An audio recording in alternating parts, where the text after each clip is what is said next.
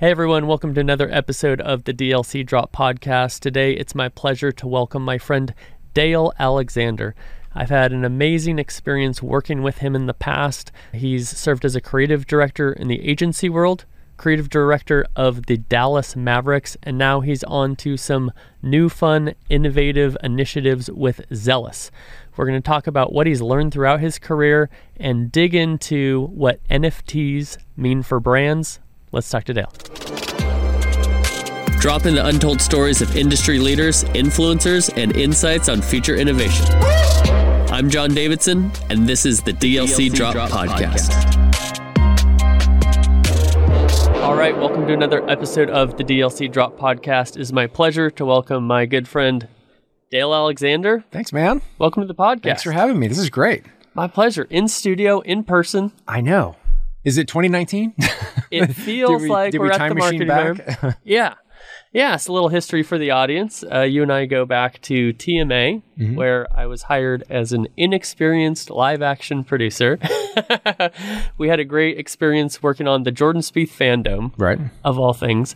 And the thing that I remember most about that activation, which I'm sure we'll dig into a little bit of what you were doing there and what the thought process was behind all these amazing projects. Sure, hit me. The coolest thing for me with that project, and to give the audience some background, we built a 30-foot dome, you and I with our bare hands, just the two of us. Single-handedly. In one day. We broke for lunch. Tacos, I think it was. Yeah, tacos. Yeah. But so we had a 30-foot dome built. We did a shoot with Jordan. You, along with this amazing animation team, developed these fully immersive 3D graphics that filled up this dome that people could go into. Right. It was all about Jordan's life, how AT&T would benefit that. And the first activation was at Pebble Beach. Mm-hmm. And he won. He did. I was so hyped. I can't prove that he won because of the fandom. I can prove it. But it definitely spirited his efforts. There's no doubt about that. Yeah, that was my first time. I'd come from a smaller design studio into this like big world. And so it was interesting, going to an AT&T meeting and be like, we got $100K more for the campaign or whatever, and feel like, whoa, whole new world. Going to these golf courses and say, hey, I'm bringing Jordan Spieth here. How will you roll out the red carpet for us? And then pick which one rolled it out further than the others. But I had never experienced the tie to sports and brand the way I did in that moment. And the way that you apparently have through your career with what you've done at TMA, what you did at the Mavericks that we'll get into. It's going to be interesting what you do now at Zealous. But is that something that ever factored into or added any pressure onto the things that you were doing? Or is that something just completely apart from all that? Not really. I think a lot of people, my goal was not, man, I love sports. I'm going to do a whole bunch of sports marketing. Yeah. Because the truth is, I am not the sportsiest of guys. Of the sportsers? Of people. Yeah. Yeah. It's to me, a lot of some of the most interesting things are how can you figure out the most interesting diagonal to connect two things that on surface may not have anything really to do with each other. And so I've always been in pursuit of the diagonal. Like, what are those ways to make those interesting connections? Because like for golf, I've maybe played golf 4 or 5 times ever in my life. Yeah. Like, I think it's beautiful out there. It's just not for me. Yeah. I'm a good top golfer. And then I go to a regular golf course. I did this recently. And I find out I'm not a real golfer. No. It's way different. Yeah. But that's some people's jam, and they love it. But for the lay person, Pebble Beach, I think you're even an attendee, you're more than a lay person. Mm-hmm. But we are all humans, and I think we have so much more in common with each other besides like what our diehard, fascinations are. Mm-hmm. And so if you can find interesting ways to revisualize, re-illustrate interesting things that we all have, our own history, our own life's history, and do it in a way that is interesting and done in a way that, might bring some whimsy to it no one's ever seen before. Mm-hmm. That was essentially what drove that specific concept for the fandom.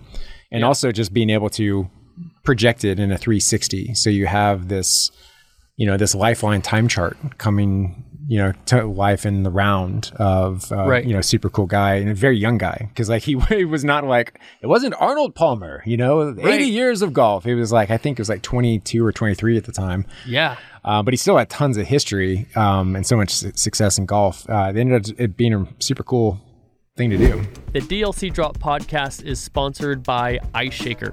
I've been a huge fan of this brand for the past few years, ever since I met founder Chris Gronkowski. What I love about this product is the brand story, the functionality, and the customization. Ice Shaker is a Shark Tank company invested in by Mark Cuban and Alex Rodriguez, owned by NFL players Rob Gronkowski and Chris Gronkowski. I love using my Ice Shaker anytime I'm driving to the podcast studio, I'm going skateboarding, or I'm at the gym. No matter what I'm doing, it just does a great job of keeping my drinks hot or cold. The customization for Ice Shaker is something that's super unique. You can get any name, just about any logo, engraved onto your Ice Shaker and delivered to you within just 3 to 5 business days. Get your own DLC Drop branded Ice Shaker at iceshaker.com/DLC Drop. Save 20% on all Ice Shaker products with the discount code DLC Drop. Yeah, so you've had this career where you've been in the agency world.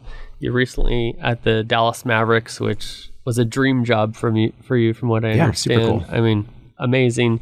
You're now getting very innovative with Zealous. Can you take us back to where did this start? Where did this interest in creative and brand begin for you? So I was born in Thailand. I was born in Bangkok. Mm-hmm. And both my wife's favorite cocktail party, factoid, is both of my parents were spies in the CIA. So really? That's what brought us to... Are you allowed to say that? This is our last podcast. They're long retired. Yeah, shut them down. Shut these guys down. No, they're long since retired. And so they were stationed overseas, and I grew up essentially for the most part in Southeast Asia. So every 2-3 years we would have to move to a different place and kind of like start fresh. And our family, I'm an only child, so no brothers and sisters. How many times did your name change? Did every time you moved, to my knowledge, it's always been the same. Okay. But our family, they would put in VHS tapes and like stick it on NBC and like just hit record for like 5 hours. And so it's just sitcom after sitcom and commercials. And they would ship the tapes to us, and I would watch those tapes over and over and over again. And to me, especially as a kid, like the commercials were as cool as the shows were. Mm-hmm. And so like you're fast forwarding the wrong part. Yeah. Like I would watch everything. There was no fast forwarding. Yeah. And when I think, as I matured and found out like, wait, that's like a job? Like someone gets paid to make these like little mini movies called commercials. And so I just knew like that's what I was interested in doing that. Not that I was like, man, I just love selling stuff. It was like more of making these like mini movies is like how I would think about it in my head. And that's what grew my fascination. Then I just kind of followed it, and through a lot of luck and trying to figure stuff out and being in the right place at the right time, I was able to, make a career out of it. I had a similar fascination, and I discovered it actually when I was in college. I took a hiatus from college, skateboarded all over, and then I went back. Yeah, so cool. And thank you. And so I went to Sacramento State. Shout out Hornets.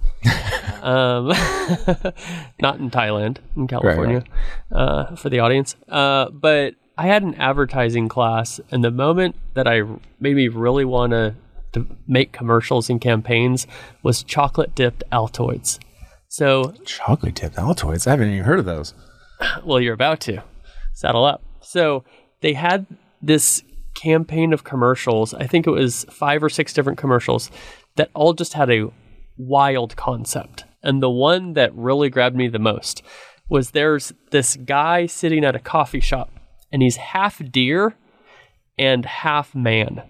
So he's got hooves and he's got antlers. Go on. And he's like drinking his coffee, like lapping it up.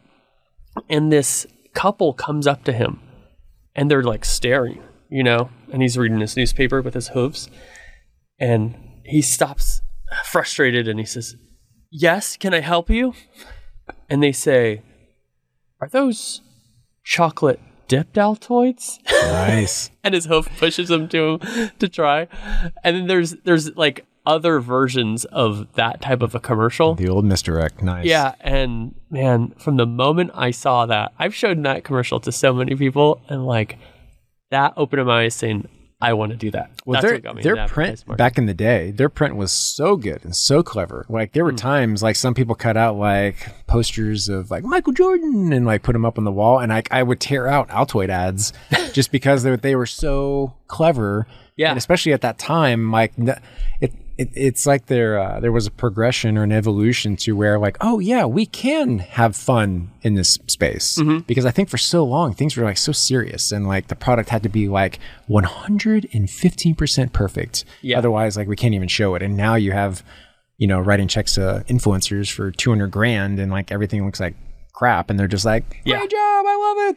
Well, I think at one point with food, they passed a law that in the shoots you had to use actual food. Yeah. Because they were just using models of food that looked way better than the food itself ever could. Isn't that sad though? That it's like someone had to pass a law of like, hey, the thing you're advertising, you actually have to use the thing you're selling. Like that's wild. I actually have a friend who he used to do photography for, I want to say Kraft Foods or something. This is very random, but he would shoot ice cream all the time. He said ice cream was the most difficult thing to photograph. Yeah, I bet. Because it had to be real ice cream, and it melts. And it melts. That's what it does. That's right. It's made to melt.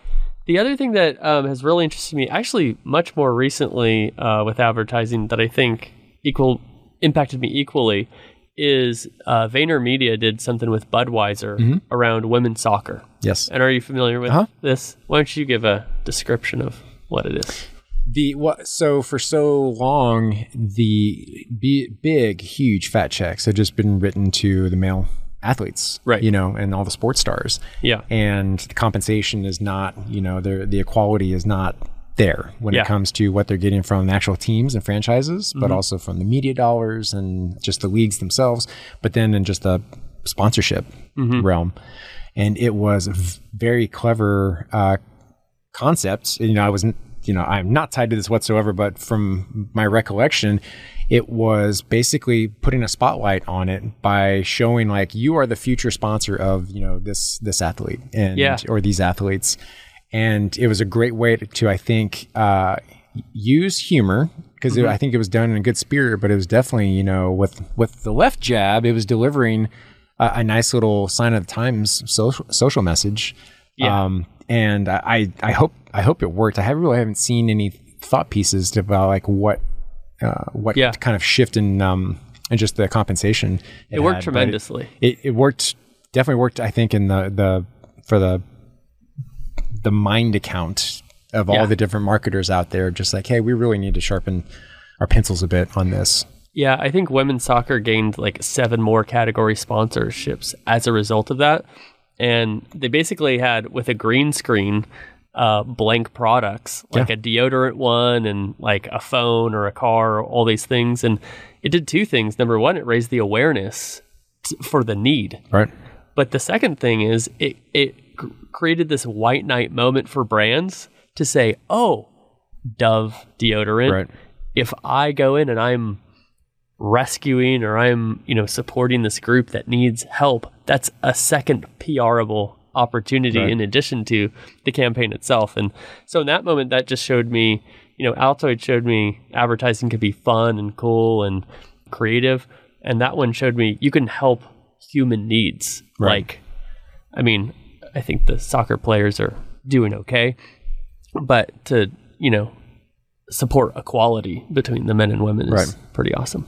And getting back to the diagonals thing, like I don't think the brief was as specific and complicated as the net effect was. Yeah. But someone, whoever the creative team was behind it or the marketing team, being able to come up with just a real solid concept and then figure out the best way to make all those different connections. And to me, that's the fun part. Any project that I've worked on, really the origin of the thought and then figuring out how to actually do it. Yeah. That's where all the fun is. Like when it's actually done, to me, it's always very fleeting because I've never been like a big awards hound or recognition junkie. Yeah. Because it's kind of like, okay, well, that was fun. Like Fandom. Like as soon as it was done, I was like, okay, so like now what? Like what, but I got to get back and figure out like what to do for college football or whatever it was at the time.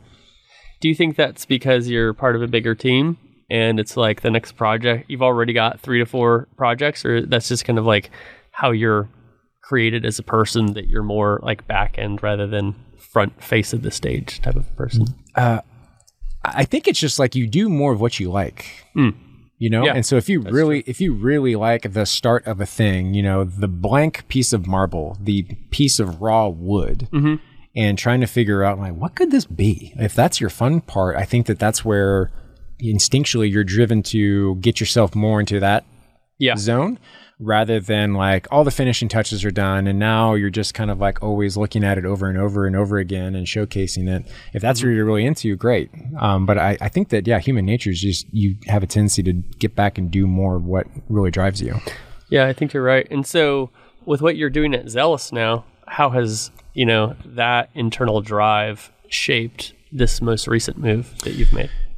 I'll get to the air through a rewind. So after being in agency world for a good long while, I end up being reached out to for a new position at the Dallas Mavericks. Yeah. And it is essentially, it's a VP of creative there. And it was one of those, I was perfectly happy, loved my team, loved everyone that was at the agency. But it was one of those things when I started thinking about it, like there's only, on a good day, there's only one of these that will ever be in Dallas, lead creative for a NBA franchise in Dallas. I don't have to move. Right. Good point. And it's kind of, a rare opportunity to do something like that. And like, again, I'm not super sportsy, but it might actually help. I had to, do it just for the sake of like, you don't want to be on your deathbed and just think like, oh my God, what would have been like, oh, why didn't I do that?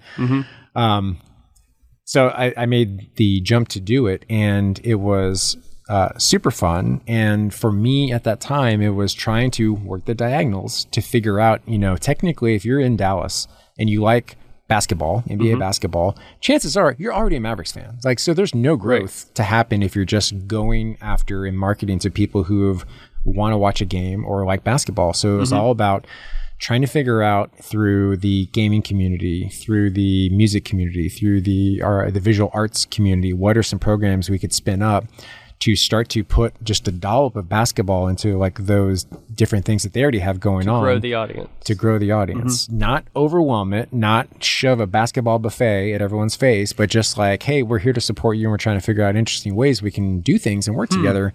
And so that was a big charge that I tried to do at the Mavericks to try and grow it, because I love the team. I wore the hat just to continue to rep the brand, like MFFL for sure. Yep. But there's always ways for even like some of the biggest sports franchises out there, Dallas Cowboys, like biggest brand in the world. Yeah. I still think they have a ton of opportunity to do new and interesting stuff. Like it's right there for the taking. Yeah. You just have to roll the dice. And I think at the Mavericks, we're able to roll the dice in some good ways. But then, well, let me dig into that just a little bit more, because you were there at a very significant time, which was Dirk's last year. Right. Is that correct? And so I don't know if you know this, but I got to go to his last game. Yes. And I was a guest of the NBA. It just so happened that... Guest of the NBA? Whoa. Nice. Don't look me in the eyes. So it just so happened that the NBA was trying to work out a deal with GameStop. And we were going back and forth around NBA 2K League and all this stuff. And my birthday is April 10th. And I believe his last game was on the 9th, if I'm thinking correctly. And so they were in our office at GameStop. And through some way, it came up that it was my birthday. And they're like, do you want to join us in our suite for Dirk's last game tonight? And I was like, yep. And like they even gave me a cake with my name on it. Wow. I was like, guys, this is Dirk's day. It's not my day. That's tough. Yeah. And then Larry Bird was there. Charles Barkley was there. I mean, it was a full-on extravaganza. Amazing. Yeah. But so people who are residents of Dallas will remember that during that last year, there was a very mysterious message there were some numbers on buildings. What were those numbers associated with Dirk? 41, 21, 1. Yeah. So 41 his number, 21 years, or 21 seasons with the same team, and that's what the 1 represented. Yeah. That was a fun time, and that was, pulling out all the stops, because I think even people from the NBA, they were at it and they're just like looking around, just like, man, Mark, you really you really do this up well, like go above and beyond. But it was, I think so many different parties making that night possible, just because everyone freaking loves Dirk. Yeah. Like there are few humans and few sports celebrities that like run the test of time to where like it's integrity through and through. There's no bad headlines that come up and stuff like that, and he's one of those that just he's top shelf material. Unbelievable. So was there any was the number campaign was it a broader team? What was some of that thought behind it? Because it was very clever, but it was really hard to figure out as well. As like this fun like clue sort of thing going on in Dallas at the time. So at the time, that was 41-21-1 was not me. That was it was like an entire special like planning committee. So Dirk and Mark, they have like a team of individuals that handle a lot of their charity events and foundation events and stuff like this. And so it was really like putting on a show. Cool. So knowing that the Mavs proper, it was, working in conjunction and in tandem, but essentially like you still need people to do everything that they're already supposed to do. Yeah. And then also have this extra team plan and implement and get all the lighting and do the 3D projection and all the mapping and everything to pull out all the stops. Because that's just a lot for the actual, marketing team and the team itself to bear the brunt of. Because that's another thing. I think there might be a misconception that all these big franchises have like a team of 1,000 people and endless resources to do everything. Typically the opposite. And that's not the case, because it runs a very efficient team. I think every franchise is trying to figure out how to be most efficient. Yeah. But it is a lot of people wearing a bajillion hats in order to pull something like that off. But the game presentation team that night and the social team and everything, like that's where on our side of the house, everyone pulled together to execute that. But it's a phenomenal night. Yeah, that's an amazing thing that you had the opportunity to be a part of there. So yeah, take me to that next step after the Mavericks. So at the Mavericks, super cool stuff. But then back at Team A, there was a thing called In the Know. I don't know if you ever attended those, but it was a quarterly kind of educational thing. It was an internal. I was not in the know. So you weren't in the know about In the Know? But it was a quarterly thing to. It was like trend watching and putting together these kind of in-person like happy hour reports. And about sometime in 2017, this whole blockchain, Web3, Bitcoin, Ethereum, it was just coming out. And I remember trying to do some research and I'm like, this is definitely something. I don't totally get it, but this is definitely something. And, of course, Time Machine, I'm like kicking myself. Like I said, I think Bitcoin was like $150 or something back then. Right. But I knew that it was going to be something. And so I kind of bought in a little bit and have tried to keep up. Then got very distracted at the Mavericks, trying to like reshape and retool and do all those interesting things there. But then it started to kind of like come back around. And of course, the kind of zeitgeist tipping point for people is NBA Top Shot. Yeah. And so I kind of got into that, like, okay, this is, I remember and recognize the foundation and platforms that blockchain is representing, but now it makes even more sense with the visual wrapper of sports highlights and done in this kind of like digital collectible thing. So I kind of bought in a little bit more and then thinking of like, wow, the Mavericks, we can do all these interesting things with that. However, you can't, because like sometimes being on the inside, you can somehow do even less because there's rights issues with broadcasters. Whistle to whistle footage is owned by these people. Likenesses of current players, you can't do anything without the Players Association. So there were all of these different hurdles. And I remember thinking back to when the internet first came out, and I was too young to like be part of like the building of the internet type stuff. Sure. But I just remember like all of these wild stories, and it just seemed like this real exhilarating, fun time. Mm-hmm. And I felt like I was like stuck on the beach as everyone was like, surfing the web and cutting it up out there. Yeah. And I was seeing this, the Web3 revolution. Like, it wasn't even surfing. It's like full on people on jet skis, just like out there tearing it up. Yeah. And I didn't want to be stuck on the sidelines or stuck on the beach again. Mm-hmm. And so that's when, if I can give any recommendations to like any young person out there, it's just like always figure out how to stay connected to people. And so some of that is like just making sure that you're the type of, person of high integrity and character that people want to stay in touch with. Sure. But then also just keep those relationships alive however you can, because like stranger things, like you'll never know when that weird opportunity will come, out of left field. Yeah. Just because you were nice. Like it's not even that hard. You were just kind of nice and you helped apply yourself, and then you have these opportunities come over. And so that's what happened, during the COVID quarantine shutdown. Things got super, super weird. Mm-hmm. But I used that downtime when there's no basketball going on. You're trying to figure out like, okay, now what? Yeah. Just reaching back out to people. Hey, hope you're doing okay. How are things going? Can I help out in any way? Mm-hmm. And just through that activity, some interesting conversations came about to where it's like, hey, I'm, kind of interested about shaping this thing up that ultimately became what Zealous is. Yeah. And providing that opportunity to get off the beach, hop on this really sweet jet ski and start trying to figure out what we can do in the blockchain space. Mm-hmm. And so that's what I did. Left a super cool job at the Mavericks. Yeah. Just because I didn't want to look up, the deathbed moment of like, oh, I spent 20 years at the Mavericks, which is great, but man, I wonder what that would have been like, going over here and try to get a taste and have plenty of mess ups and hopefully some successes in this like fundamentally brand new form of technology. Yeah. So, there's all sorts of things that look like waves nowadays.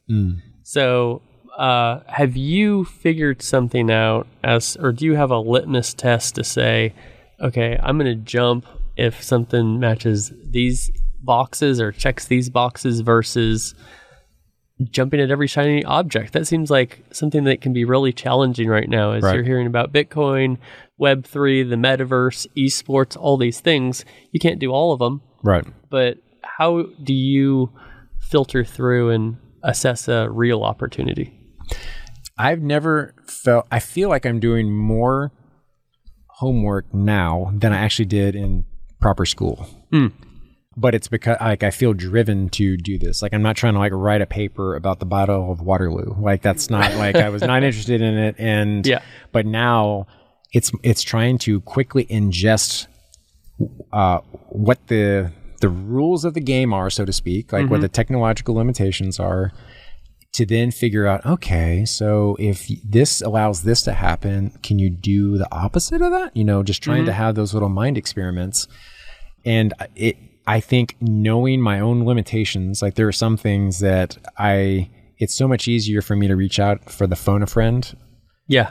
And figure that out rather than try to automatically try and teach myself Solidity so I can go off and code stuff on my own. Like that does not sound like a good use of my time. Yeah. But if someone has that back end technology and stuff, but they're looking for someone to help with the visual wrapper or figure out an interesting new utility to do on it, like I'm, let's chop it up. Like I'm happy to, mess around and figure some stuff out. And so the team that we have now, that's what it feels like, to where it feels like a bunch of us where we've been doing our individual homework. We're making each other better just by really being this like really good jazz band to where once we can set a rhythm, we are able to figure out ways for each other to like come in and have this like killer solo. Yeah. So you've basically developed a team that sounds like it's mutually beneficial. It's collaborative, where you've got different skill sets within there, and then you can lean more in here on one and lean more on the other. Do you also kind of have a model where you can expand beyond your capabilities? I think what I'm seeing in the agency world right now is you're seeing things get smaller, so you can get more nimble. But also because everybody's kind of working from home, there's a lot of freelancers, probably more than in the past couple of years. Is these teams can very quickly scale up and add capabilities and then go back down so that your overhead isn't super high. Right. I love metaphors, and the agencies now they've become the Imperial starships. So let's use a Star Wars metaphor. They are the Imperial starships, and the bigger you get as far as holding companies go, you get the full-on Death Star. Yeah.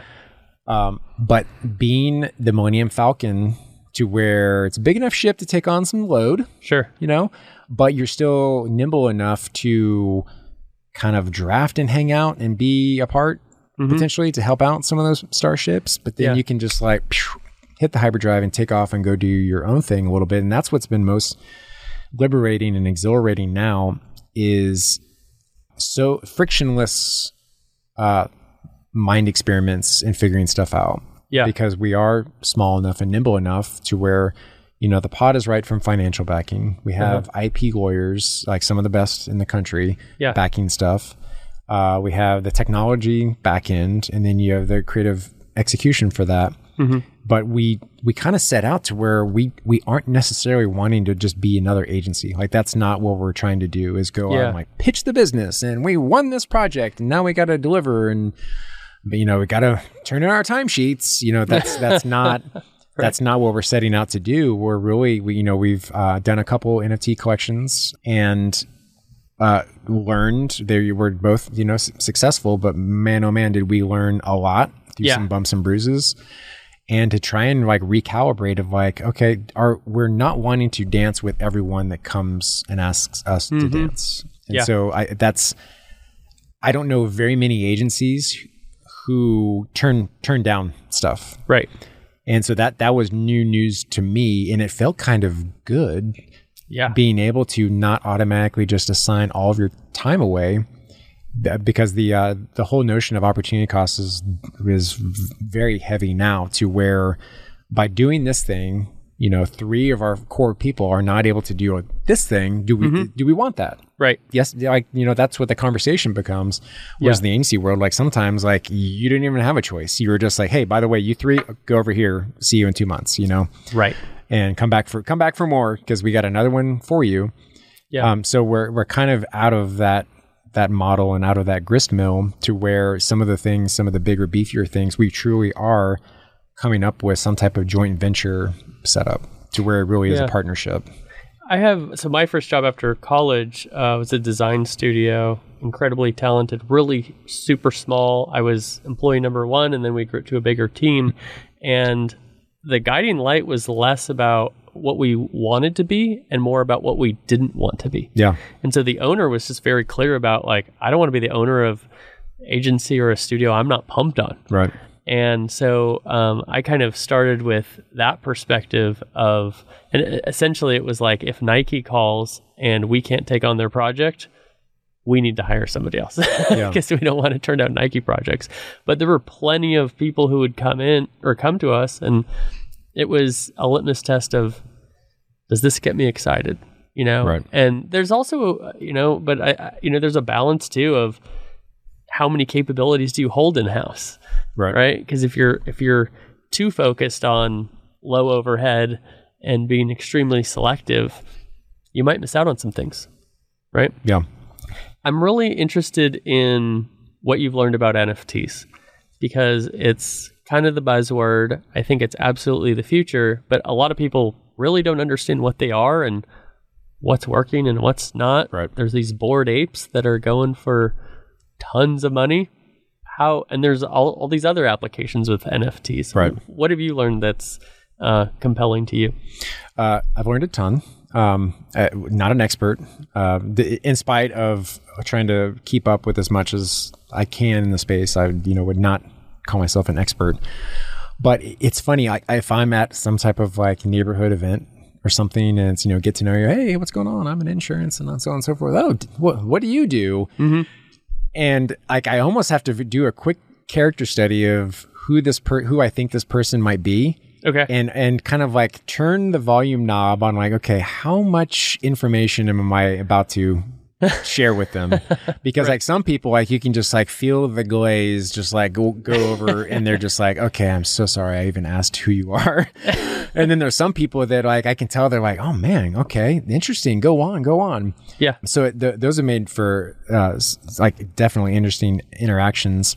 And I think the if I could do a reboot, it would be getting some of the jargon out of the space, because I think it's maybe doing more harm than good to help Gen Pop kind of come on board and embrace things. Because you hear things like crypto, first of all, like I believe a lot of people, they hear crypto, they automatically think, oh, something with hackers.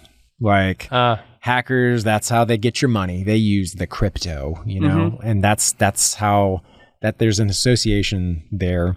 And I also think NFTs, like the world needs another acronym, you know? Well, that's what with esports, I kind of talk about the same thing. I much prefer the term competitive gaming, because if I tell you, yeah, I work in the competitive gaming industry, you're like, oh, I know what you do. Yeah. Right? I at least have some concept of it. Right. If I say I'm in the esports industry, first of all, you're confused as to the word you heard. Is that in the Matrix? Like what? Yeah.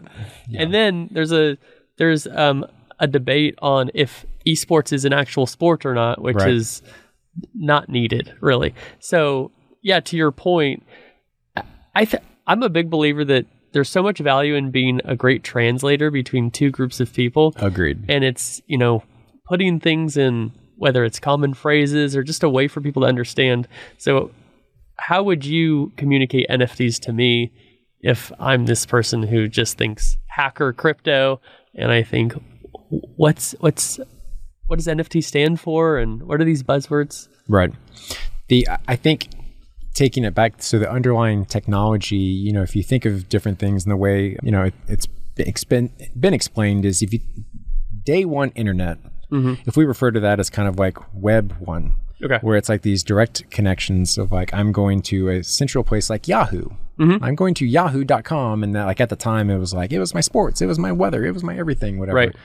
And then you get to the web 2 evolution, where things are these kind of closed systems, like, social networks and things like that, to where they're all on their servers, and people are creating and sharing their own content, but it's on the platform that's owned by them. And so they're able to, monetize, like on YouTube, like on Instagram. Right. Exactly. And then you get to what Web 3 represents, is the decentralized model. So if Web 2 is all about the centralized model, to where it's drawing all these content creators, drawing all these users onto these mega platforms, where you don't really have any ownership or entitlement to it. Yeah, you might get, a little compensation from YouTube if you have like tens of millions of views and stuff.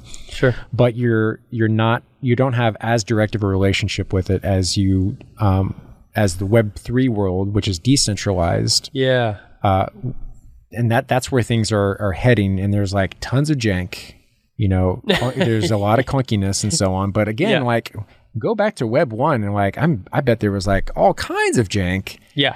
I remember like dialing up my 56K modem back in the day, and like there was like Jank City, going on. And then if you look back at the original Facebook or something, or MySpace, like there was like tons rough around the edges, and it gets refined over time. And Web 3 being able for people to have this decentralized network and system, to where everything is being run off of people who are these quote unquote miners, which again is another term I think complicates things. Yeah. So these miners are essentially running transactions on the blockchain, but it's a much better way to have dictate a historicity of whatever those transactions are, or the provenance of a thing, who's the true owner of these, elements or these tokens are. And so NFTs are these non-fungible tokens, so unique versions of a thing that are originated and added to the blockchain, and every single transaction, me passing to you, passing to her, it's all listed out there, and it's a shared ledger that's happening. I'll spare everyone the details about the actual how the blockchain transactions are done and registered. Thank you. But the Web 3 world and the tokenization of things, so I much prefer tokens as a way to describe that. Essentially, my mortgage, it could be a token, because it's like the paper deed that I own my house or the bank owns your house or whatever the case may be. Right. So a tokenized version of that is something that I could store in my wallet. So a crypto wallet, smart wallet, whatever you want to call it. But then also if I loved this particular, your favorite skateboard, your favorite skater out there, if he had a digital poster of him, you know, on the half pipe, right, and you really wanted that, but you're like, well, you know, how much should I pay for this? Like, is it just like a poster that I could get at like, you know, some store? I don't know. But now you know, wow, that's really something. He only made 100 of these. Right. And it's right there. All the proof is in the digital pudding. And so, yeah, I will pay $100 for that thing because I love this guy. I know that he's the beneficiary of this money because it's all there. That's another good point. It's in the smart contract. And I know that if I do sell it someday, that he will still also make money off of that because you're able to assign royalties as part of the utility on the smart contract. Yeah. So that's different than if I just had this like sweet rolled up poster that I brought to you here and like, hey, would you give me $100 for that? You'd be like, probably not. Right. Because there's numerous flaws in the physical goods. And I mean, you have a son and the way the world is going, like he's caring about physical stuff less. My kids are enjoying physical things less, as I just learned for yet another Christmas, to where I'm like, I just buy you a bunch of physical stuff, but you know, you loved your Roblox gift card that grandma gave you. Like you love what that can get you. You're more interested in that. And so I think that that's just where it's going. And again, that's another reason that kind of like got me to jump from that super cool job to do something to where I'm able to more directly affect and try some stuff out.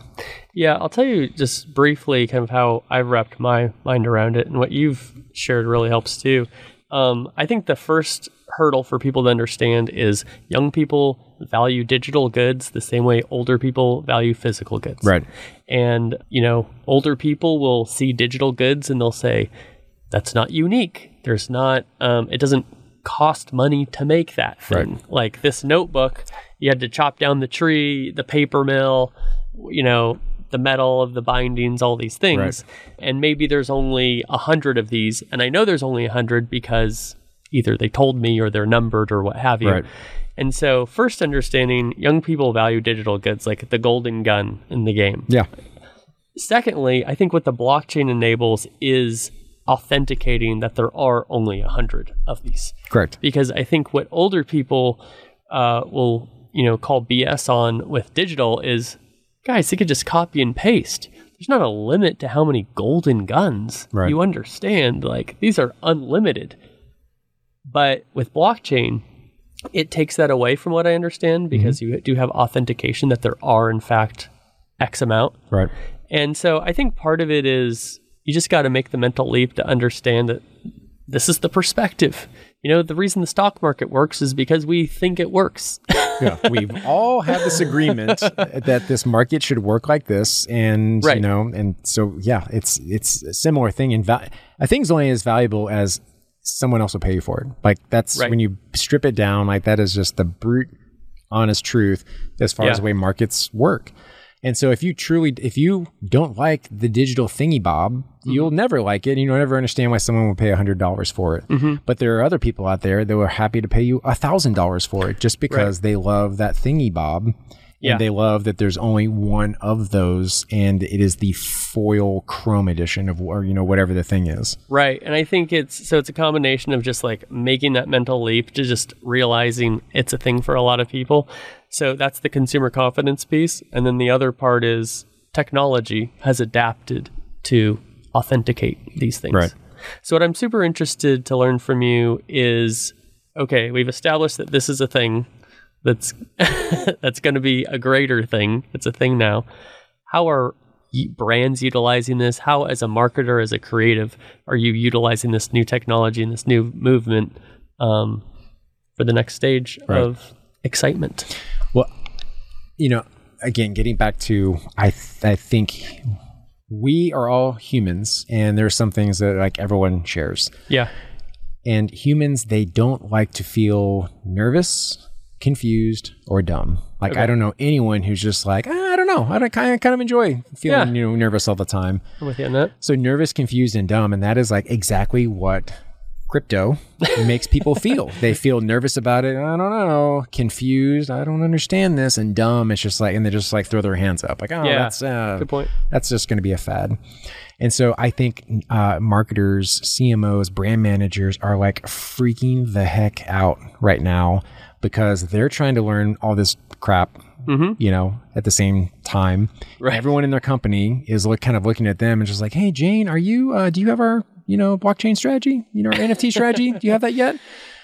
And then you're also getting that, kind of business FOMO of you don't want, heaven forbid, if you're a QSR restaurant, heaven forbid all of your other competitors come out with something and one of them works and then everyone again is like really looking at you like, dude, come on, like where's our thing? But it's like Wendy's social media strategy. It's like now everybody needs a snarky social media account, right? Exactly. And so I think everyone, it's like this game of like marketing double dutch. So like the jump ropes are going and everyone's like trying to figure out like, well, when do I jump in without getting whacked by the rope? And and it's definitely something that this was not on anyone's budget, for sure 2 years ago, maybe some on last year. Right. And so there's that to contend with because, you don't want to get whacked with the stick of like, you pulled how much of our, tried and true marketing budget to go do your fake digital crypto nonsense. Yeah. And then if it is a belly flop, then like, man, you're really in the hot seat. And so I think everyone is super, super nervous, looking at each other, and trying to figure out like how best to move. And that's one thing that we in particular, like because we do come from that world, instead of just chasing some type of artistic glory with this collection, our 10,000 PFP collection is going to be better than your 10,000 PFP. And here's our roadmap. 3 years from now, we're going to have this this great game. Yeah. Or whatever the case may be.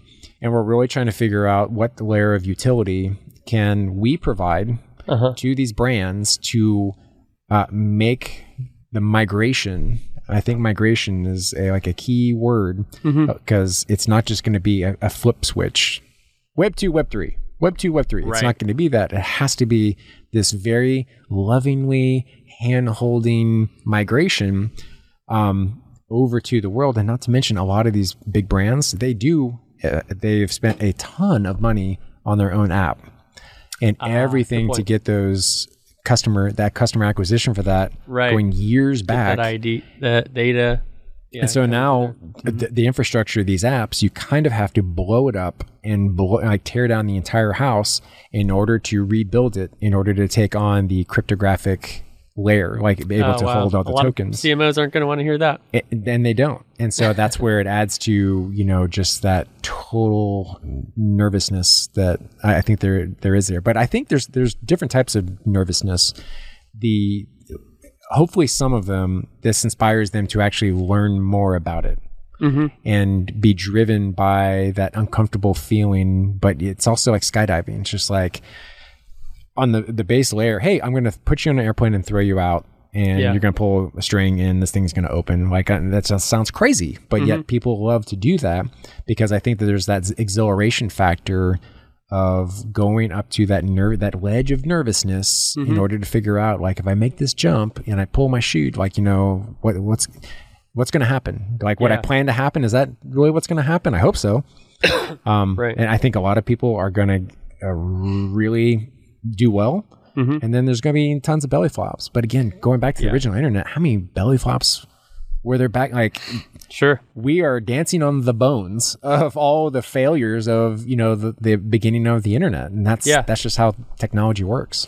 Well, one thing that I've started to realize, I'm 38 years old now, so I'm starting to get enough life where I'm starting to see trends. Yeah, like most recently, like cargo pants came back. I'm so hyped because when I was getting sponsored at age 14 skateboarding, I was wearing cargo pants. Now I get to wear them again while I'm skating at 38 and feel like a kid again. That's just one great example. I know. So a lot of people I'm talking to, they see these trends and they're exactly what you're saying. It's like, oh yeah, well, Web 1.0, this happened, this growth phase or this investment curve or things like that.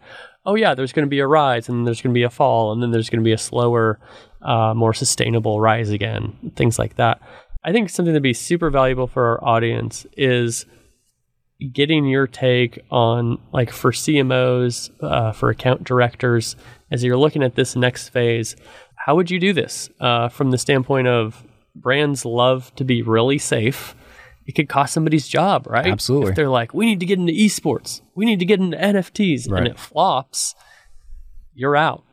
And so people want to be safe. There's a lot of slow adoption for the way that brands execute. I mean, at TMA, these bigger agencies, you'll always be pushing like, hey, digital marketing or do this new thing. And they're like, we're pretty good with what we've done the last 5-7 years because we know how to measure that. We know how to do these things. So yeah, what would be your advice on... And Zealous, of course, can be a great resource for the audience to accomplish these things. But how should people look at these things to not miss that first mover advantage, but to do so in a way that's as effective as possible? I think, I actually think you and I had a conversation way back in the day at TMA because we both love gaming. But when the whole notion of a gaming Sherpa came about, that trusted individual who's not going to judge you, to show you like how to, in Destiny, let's say, like how to take on this, sub boss and stuff like this. Yeah. That I think that I don't know if it comes in the form of like a consultant, a trusted advisor, whatever the case may be, because there's not a whole lot yet. Right. Like there's not any, I don't think anyone, again, not an expert. Yeah. I'm trying to learn as much as I can, but there are some people that really start to know the space. And I think that a good Web3 Sherpa is what if I was a CMO, I would start to be looking at. I'm part of a Discord group that I love called Jump. And it's actually started by a guy here in town in Dallas, of all places. And it is essentially people who have been, Web3 curious, found each other and joined this Discord. And we are constantly helping, iron sharpens iron. And like we are sharpening every single day. Yeah. And it's one of those things you can have mature conversations. It's not this blitzkrieg in Discord. Yeah. That you can imagine like most of the servers are, because it is a bunch of professionals, having our own bounty system and trying stuff out and news shares and things like that. And so I've really gotten a lot of it. And I hope that I'm bringing this same kind of, utility back to that group. But it's fascinating. But a lot of there's some stone cold ballers in there now, like big time people from Nike, from Adidas, from some major other brands that are now part of the group. And, there's a couple hundred, like I'll make up a number. It's probably wrong. 750 people, let's say. Okay. And there's probably an active 100. Yeah. But I like to think that the other people are lurkers because they're they're letting their curiosity lead them and lurking in on some of these conversations and trying to figure out, just trying to educate themselves so they can have at least some point of view when the boss points and goes like, Jane, where are we at on Web3? And you're not just like, I don't know. So I think that there's a lot of lurking going on by some of the people.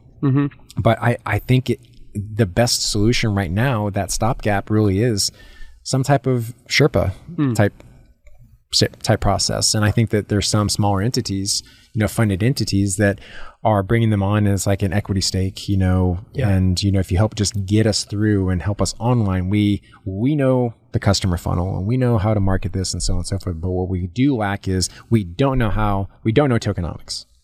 We don't know how to create and get a thriving Discord community going. And so I think it's a lot more specific things to where like some of these, highly specific skilled individuals now that 4 years ago could not get a job with my mathematics degree or whatever. Right. Now they're like the hottest person at the party because, oh my God, I was a macroeconomicist working on like the Estonian treasury, super boring. But now I'm like building this, multi-billion-dollar space game, treasury. Yeah. And that's the type of thinking that's being deployed in this space now. And it's just like, I when I stumble across stuff, I just continue to be fascinated and try to have that moment of gratitude of like what times we live in when all of these far-fetched things are work. Yeah. Like that's technically work. Like when I'm going down that rabbit hole, it's all for the sake of some type of like work-like output, but that's where it gets fun, because where does work and play stop and start, and can it all be smushed together? Yeah. And I think that's what you're, kind of experiencing now in your renaissance. Yeah. Trying to make money doing this thing, it's a good time. Speaking of, mashing up the passion and the interest with your work, as we round out this episode, one thing I really want to touch on with you is you are really into improv comedy. Yes. Right. And one thing that this is personally funny to me. I don't know if anybody else thinks it's funny, but when I first met you, I thought you were this super serious, intimidating dude. I get that a lot. And then I find out you're like one of the funniest people I know. And I'm so interested. I know you've done a lot in the improv scene here in Dallas. Mm-hmm. And how has that influenced the work you've done and the work you're doing now or plan to do in the future? I would give every aspiring professional, every human actually, this advice: go take an improv class. Because everything we're doing now, it's essentially an improvised scene. There's no script, there's no real notes, there's no nothing. It's just two people having a conversation. And the best conversations are just built one sentence after the other. Active listening, really trying to understand like what the other person's getting at, and then also reading the things that they aren't saying. True. Yeah. And so you see when I frown every time, that's why you're changing the subject. Exactly. Yeah. But when it comes to performing improv with your scene partners and so on, it is all about building up the person you're with and the scene. Yeah. And if everyone has that, it's like a good relationship. Like some of the best marriages and stuff, it's all about how can I add to my partner's benefit, well-being, versus coming at it like me. I'm going to take the big punchline. Good point. Yeah. Because it gets really uncomfortable if you go to a show and you can tell the person, like the glory boy, who's just like, dude, he is wrecking this scene. Like he is like trying to make it all about him and his characters. I never knew that. He's denying his scene partner. The scene partner is really trying to build something up. And those end up just being like not the best scenes. But when you can get out there and just know you have that safety net that everyone's got each other's back. Yeah. And you're building each other up. And my role out here is to make everyone else, look as good as possible. That's what I really enjoy about just the activity of performing improv, but so much of those tenets carry over into what I chose as a profession.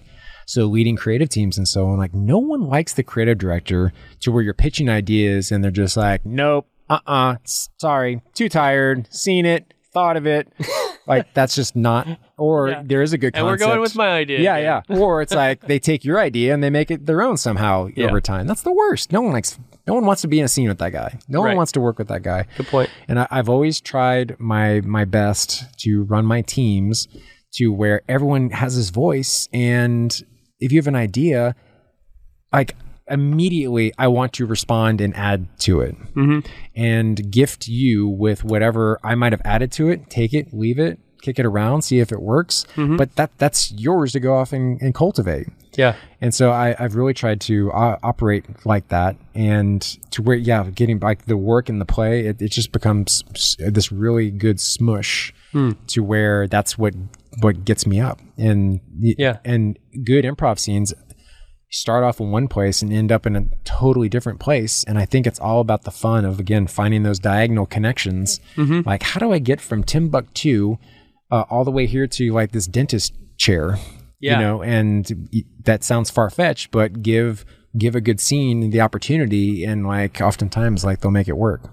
And so have you found that to be true in your creative processes as well, that you're kind of employing similar techniques and you're saying, okay, this is kind of like the client, the brand problem, and this exercise took us to this solution that we didn't necessarily think we'd get to, or does it have a different manifestation?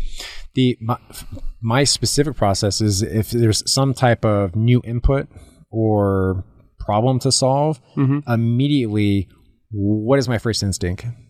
Like, again, if you're on stage, and you don't have time to be like, okay, can I get back to you? Like in a couple hours, couple minutes or a day, after I mull this over. Yeah. So immediately take down whatever I can. If there's a group session, oh man, what about this? What about this? What about this? Just to get it out there.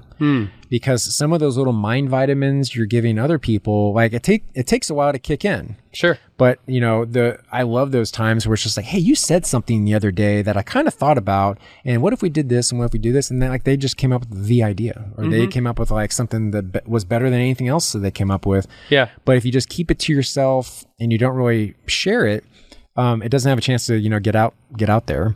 But then conversely, I do enjoy the process of going back and being by myself, and then start to kind of noodle and figure out and let my mind wander and try and figure out those connections. So I think it's, straddling the fence a little bit.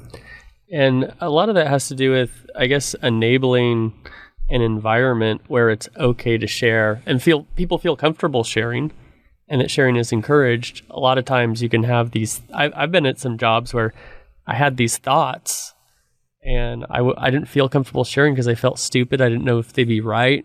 I didn't know if they'd be welcome, or, it was only the people at the top who are welcome to give input. And then that process happening early, and then it sounds like your process having time by yourself, those things have now fed into the alone time to kind of grow the tree, if you will. Yeah, I think that they kind of feed themselves. And I'm like an extrovert introvert also, to where I'm an introvert by nature, but with extrovert tendencies. So, the serious guy, the intimidating guy, that just might be happened of like, I'm just in that introverted mode. Sure. But with the right stimuli, it's just like, all right, let's start making connections. And it's something that as I've matured and gotten older, with my entire career, I get more satisfaction out of every, person I worked with or junior person I worked with, if they had a positive remembrance of me about making them laugh or feeling important or feeling heard. Like I get so much more satisfaction out of like any success story, any fandom or whatever. Yeah. Because all that stuff, like, it's like future trash. Like, it's like, it's great in the moment, but it's kind of fleeting. And then you're like, it's just kind of like disposable. Sure. But just trying to leave this is a satisfying impact on someone that I think that's what I've continued to try and do, and hope I do it for another 50 years. That's amazing. Yeah. I mean, this episode, we've gone all over the map. We've gone from, sorry about that. No, it's been great. We've gone from, what first got you into, being a creative in the first place, to the various roles. And then obviously the future of technology and marketing and branding.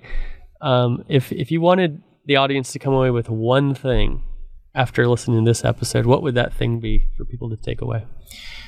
The one silver lining that I think came out of the lockdown is a little more humanity came on the world.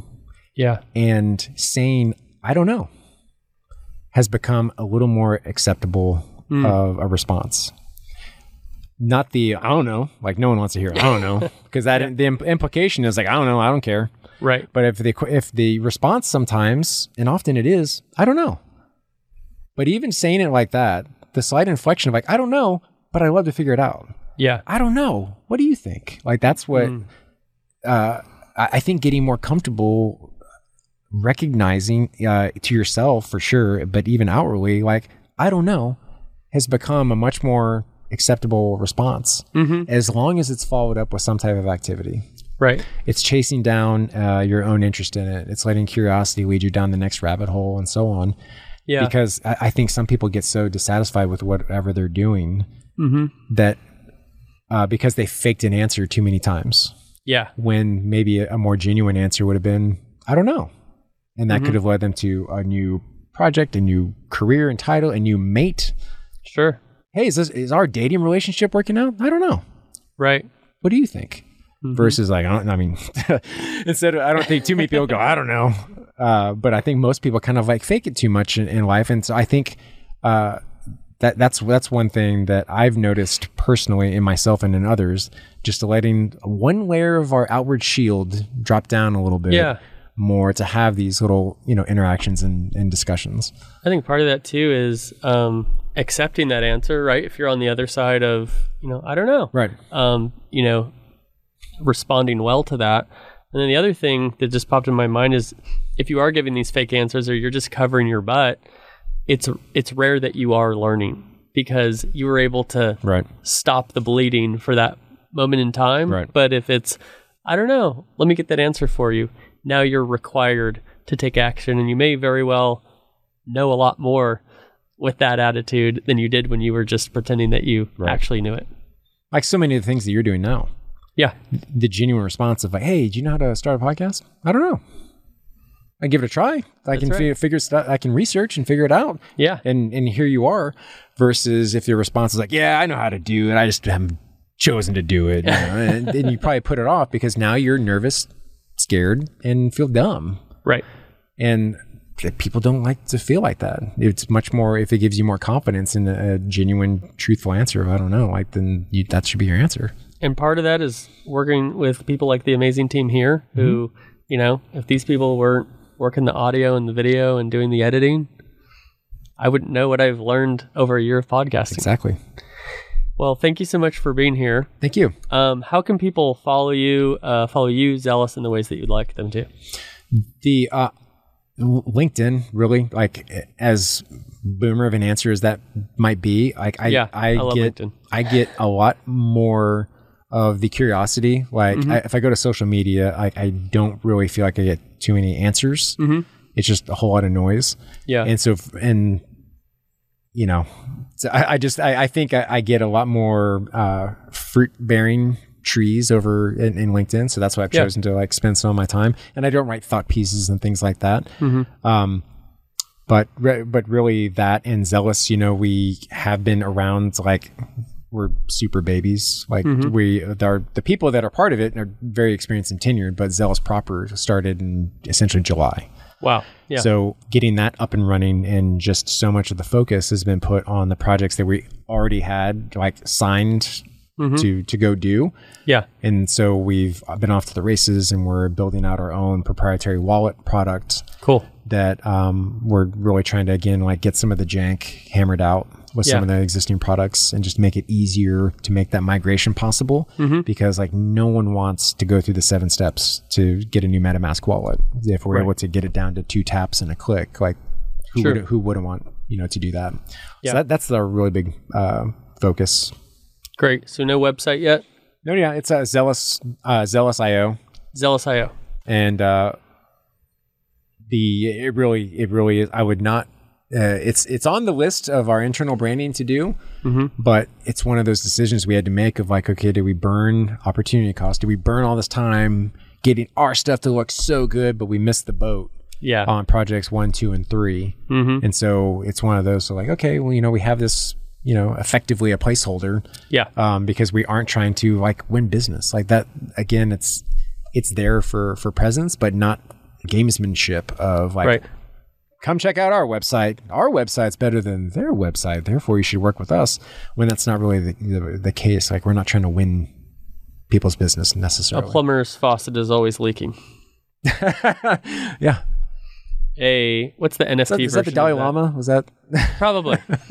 Yeah, it's a miner's smart wallet is always. Yeah, a Solidity coder's tokens are never scripted. Perfect way to cap off the episode. Well, thank you so much, Dale Alexander from Zealous. Join me today on the DLC Drop podcast. It's been a pleasure. Same here. Thanks. Thank you for listening to the DLC Drop podcast. This podcast is part of the Esports Future iPodcast Network and produced by Innovation Media Enterprises. Make sure you subscribe on your favorite podcast channel and leave us a review.